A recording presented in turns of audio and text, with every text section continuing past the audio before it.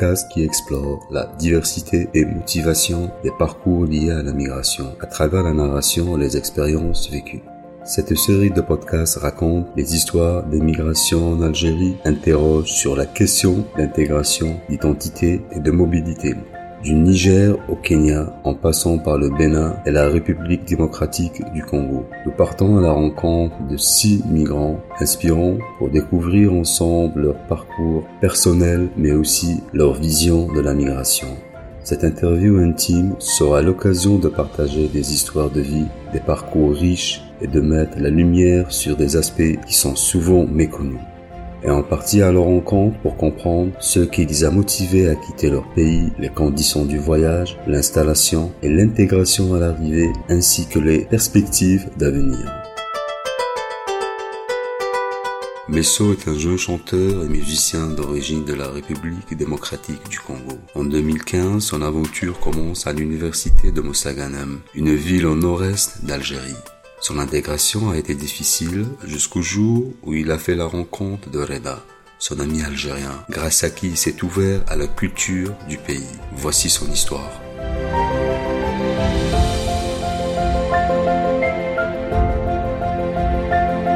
Mon nom c'est Fundaunga bin MESSO d'Ulysse. J'ai 25 ans. Déjà mon nom c'est Funda, c'est en swahili qui signifie étudie, et Unga qui signifie relie. Donc, étudie et relie. Alors, bin, c'est comme en arabe, Ibn, fils de MESSO. MESSO, c'est mon père. Et MESSO, ça signifie aussi les yeux. Voilà. Et mon prénom, c'est une fleur, la fleur lys. J'aimerais bien qu'on m'appelle MESSO, c'est beaucoup plus authentique, quoi. Plus africain. Dans la province du Katanga, à Lubumbashi plus précisément. Donc, c'est là que mes parents, ils venaient à peine de finir leurs études. Et voilà, c'est comme ça qu'ils m'ont eu. 7 septembre, je suis venu. C'est le jour où j'ai vu le jour, je peux dire. Ouais. Lubumbashi, c'est une ville. Aujourd'hui, c'est la capitale économique. C'est une grande ville. Il y a, on appelle la ville du cuivre, quoi. Là, il y a beaucoup de cuivre là-bas. Et moi, c'est ma ville natale. C'est là où j'ai grandi, c'est là où j'ai tout appris.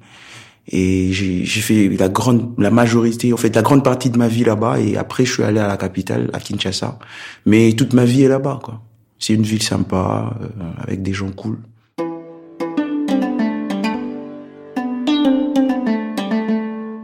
Donc mes parents, ils sont du Congo. Ils sont de la même province. Ma relation avec eux, je peux dire qu'elle est amicale, quoi. Avec mon père, on parle beaucoup. Avec ma mère, encore plus. Donc jusqu'aujourd'hui, c'est vraiment comme des amis. Des fois, quand ils ont des problèmes, ils m'appellent. On essaie de trouver des solutions. Mais bon, ça n'empêche pas qu'ils étaient aussi stricts avec moi. Voilà, ils étaient très stricts, surtout mon père. Et voilà, c'est avec raison. Après, il a vu mes penchants, mes talents. Il a vu que j'avais quand même aussi, de la motivation, par exemple, pour faire de la musique. Parce qu'avant, il voulait pas que j'en fasse. Après, c'est lui qui m'a offert ma première guitare. Donc ça signifie beaucoup, ça. J'avais 18 ans avant de venir ici en Algérie. Oui.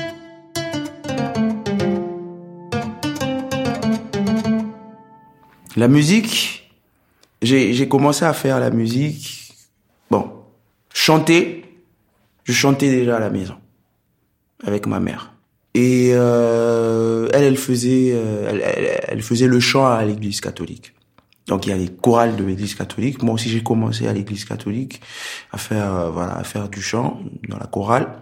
Et à la maison, je chantais avec ma mère aussi. Donc on faisait des soirs comme ça, on n'avait rien à faire, on commençait à chanter, elle m'apprenait ses chansons. J'ai eu mon certificat de fin d'études primaires.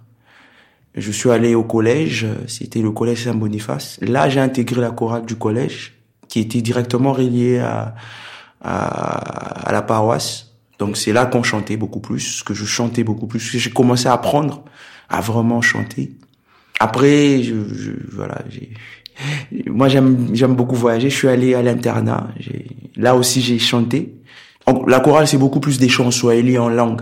Il y avait aussi des chants en français, mais c'était beaucoup plus en swahili et le lingala notamment, bien sûr. Il y a le kikongo, il y a le kiluba. En tout cas, tous les chants que ma mère m'a appris, je les connais, je les ai gardés jusqu'à aujourd'hui. Pour faire découvrir au peuple algérien un peu, voilà, ce côté, voilà, ce côté-là de moi, quoi. Bon, ils savent que je chante, ils savent que je fais de la musique, parce que beaucoup d'Algériens aiment beaucoup ces chants-là quand je les fais. Dans ta langue, et ils disent que quand je chante dans ma langue, c'est plus authentique quand je chante en français ou en anglais ou peut-être, je sais pas, en déjà, mais quand je chante en swahili, ben tout le monde me dit qu'il y a quelque chose qui se dégage derrière. Donc je me rappelle, c'est ma mère qui m'avait appelé. Viens, voilà, tu vas parler avec un monsieur et tout. Et voilà, il m'a dit qu'il peut y avoir une opportunité pour aller au Maghreb. C'était pas à l'Algérie. C'était aller au Maghreb pour pouvoir étudier pour pouvoir étudier voilà ce que tu veux et tout. Donc c'était comme ça que ma mère m'appelle, elle me dit il y a un monsieur, j'ai vu le monsieur et voilà, il fallait qu'il puisse envoyer les dossiers. Voilà, il fallait que j'envoie en fait ma mère s'était occupée de tout. Moi en tout cas, je m'imaginais pas que non, j'allais venir en Algérie. C'était là que l'aventure Algérie a commencé en réalité. En 2015, j'étais en train de travailler. Au boulot, ça allait bien. Je me suis bien adapté. C'est un truc qui était bien. Il y avait beaucoup de stress, certes. Mais j'étais bien avec les gens, avec les clients. Et c'est comme ça que l'aventure Algérie a commencé. Je suis arrivé en Algérie le 5 novembre, je pense, oui. Le 5 novembre. Je savais pas grand chose sur l'Algérie. Je suis venu découvrir l'Algérie. La fac avait déjà commencé. Voilà, ma ville, Mostaganem. C'est là qu'il fallait que je fasse les études à l'université Ibn Badis. Voilà, tu arrives à la fac, tu entres dans un amphi, un gros amphi, il y a plus de 100 et quelques étudiants où tout le monde te regarde bizarrement, quoi. C'était un nouvel environnement pour moi. Là, je partais, je m'habituais et tout, mais j'avais pas d'amis, je parlais avec personne, j'étais tout seul. Après, un jour, c'était, je pense, mon premier TP, c'était en chimie. Et après, je vois un gros mec qui vient. Je dis ça parce que c'est mon ami maintenant, depuis toujours, un gros mec qui vient là, qui me dit, hey, salut négro, ça va? J'ai dit, ouais, ça va. Et toi, ça va? Il dit, oui, ça va. Ben, écoute, moi, je m'appelle, je m'appelle Reda. Et toi, c'est comment, frère? J'ai dit, moi, c'est Dulis. Ah, sois le bienvenu, frère. T'es chez toi. En tout cas, lui, il me regardait pas comme les autres. Négro, aujourd'hui, vous savez, c'est un peu péjoratif dans beaucoup de sens, mais moi, ça me fait rien, parce que déjà, quand tu parles espagnol, noir, ça veut dire négro. Moi, ça m'a fait du bien, en fait. En fait, je l'ai pris comme un ami à moi, parce que chez nous, on se disait, hey, négro, viens là, et tout. Et moi, c'était carrément, voilà, c'était un ami. Ouais, ça va, et tout, tu n'as pas de blouson? Moi, j'ai un deuxième blouson, vas-y, tiens. Il me donne le blouson, il me dit, vas-y, viens travailler avec nous. Ah ben là, j'étais content, hein. J'étais super content. J'ai dit, wow. Ah ben c'est bien, il me regardait pas comme les autres. Dans son regard, il y avait certains regards, tu sens la personne s'étonne de te voir. Il y a d'autres, tu sens un peu, genre, de la méfiance. Il y a d'autres, tu sens un peu du mépris dans le regard. Mais lui, il était vraiment dans aucun de ces ressentis-là et tout. Voilà, moi, ça m'a plu. Et on a commencé à parler. C'était mon premier ami, mon premier pote, un frère, quoi.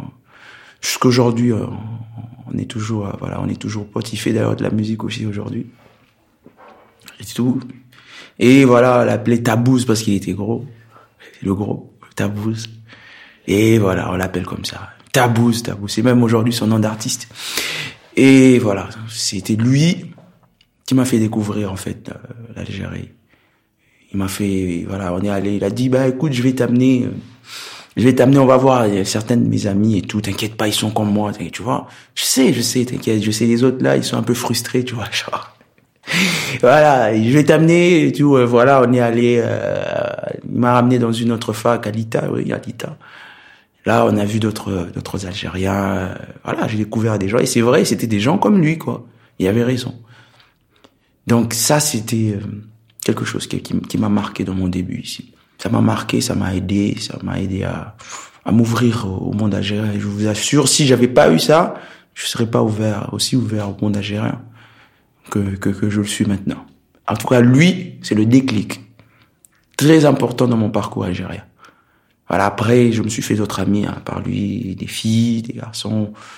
Mais lui, c'était le point de départ. Je pense que si j'avais eu un mauvais départ, ça aurait pas été, peut-être que l'histoire serait différente.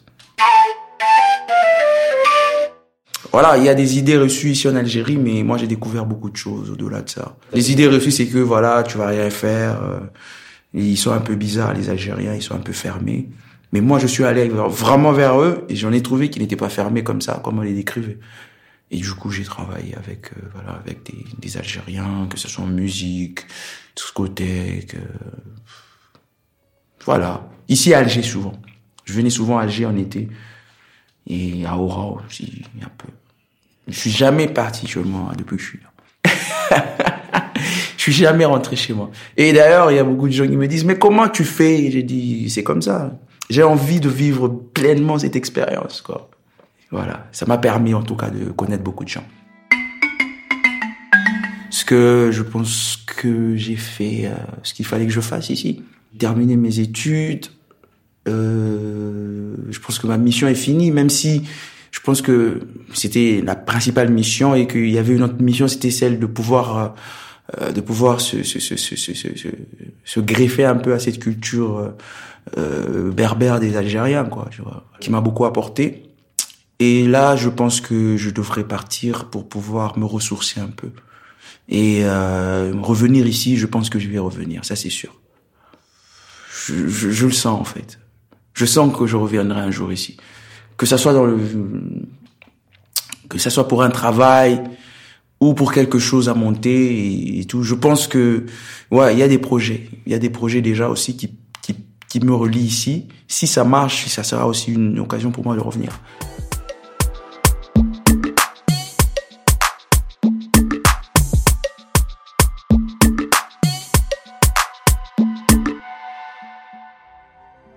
La série des podcasts est disponible en arabe dialectal, français et anglais. Vous pouvez nous suivre sur nos réseaux sociaux, page Facebook et compte Instagram OIM Algérie pour en savoir davantage sur les actions et les activités de l'Organisation internationale pour les migrations et suivre toute l'actualité. Écoute-Moi est un podcast réalisé par l'Organisation internationale pour les migrations dans le cadre du projet Aware Migrant et financé par le ministère intérieur italien. Merci d'avoir écouté cet épisode de la série Écoute-Moi. Pour suivre les autres épisodes de la série, rendez-vous sur toutes les plateformes de podcast.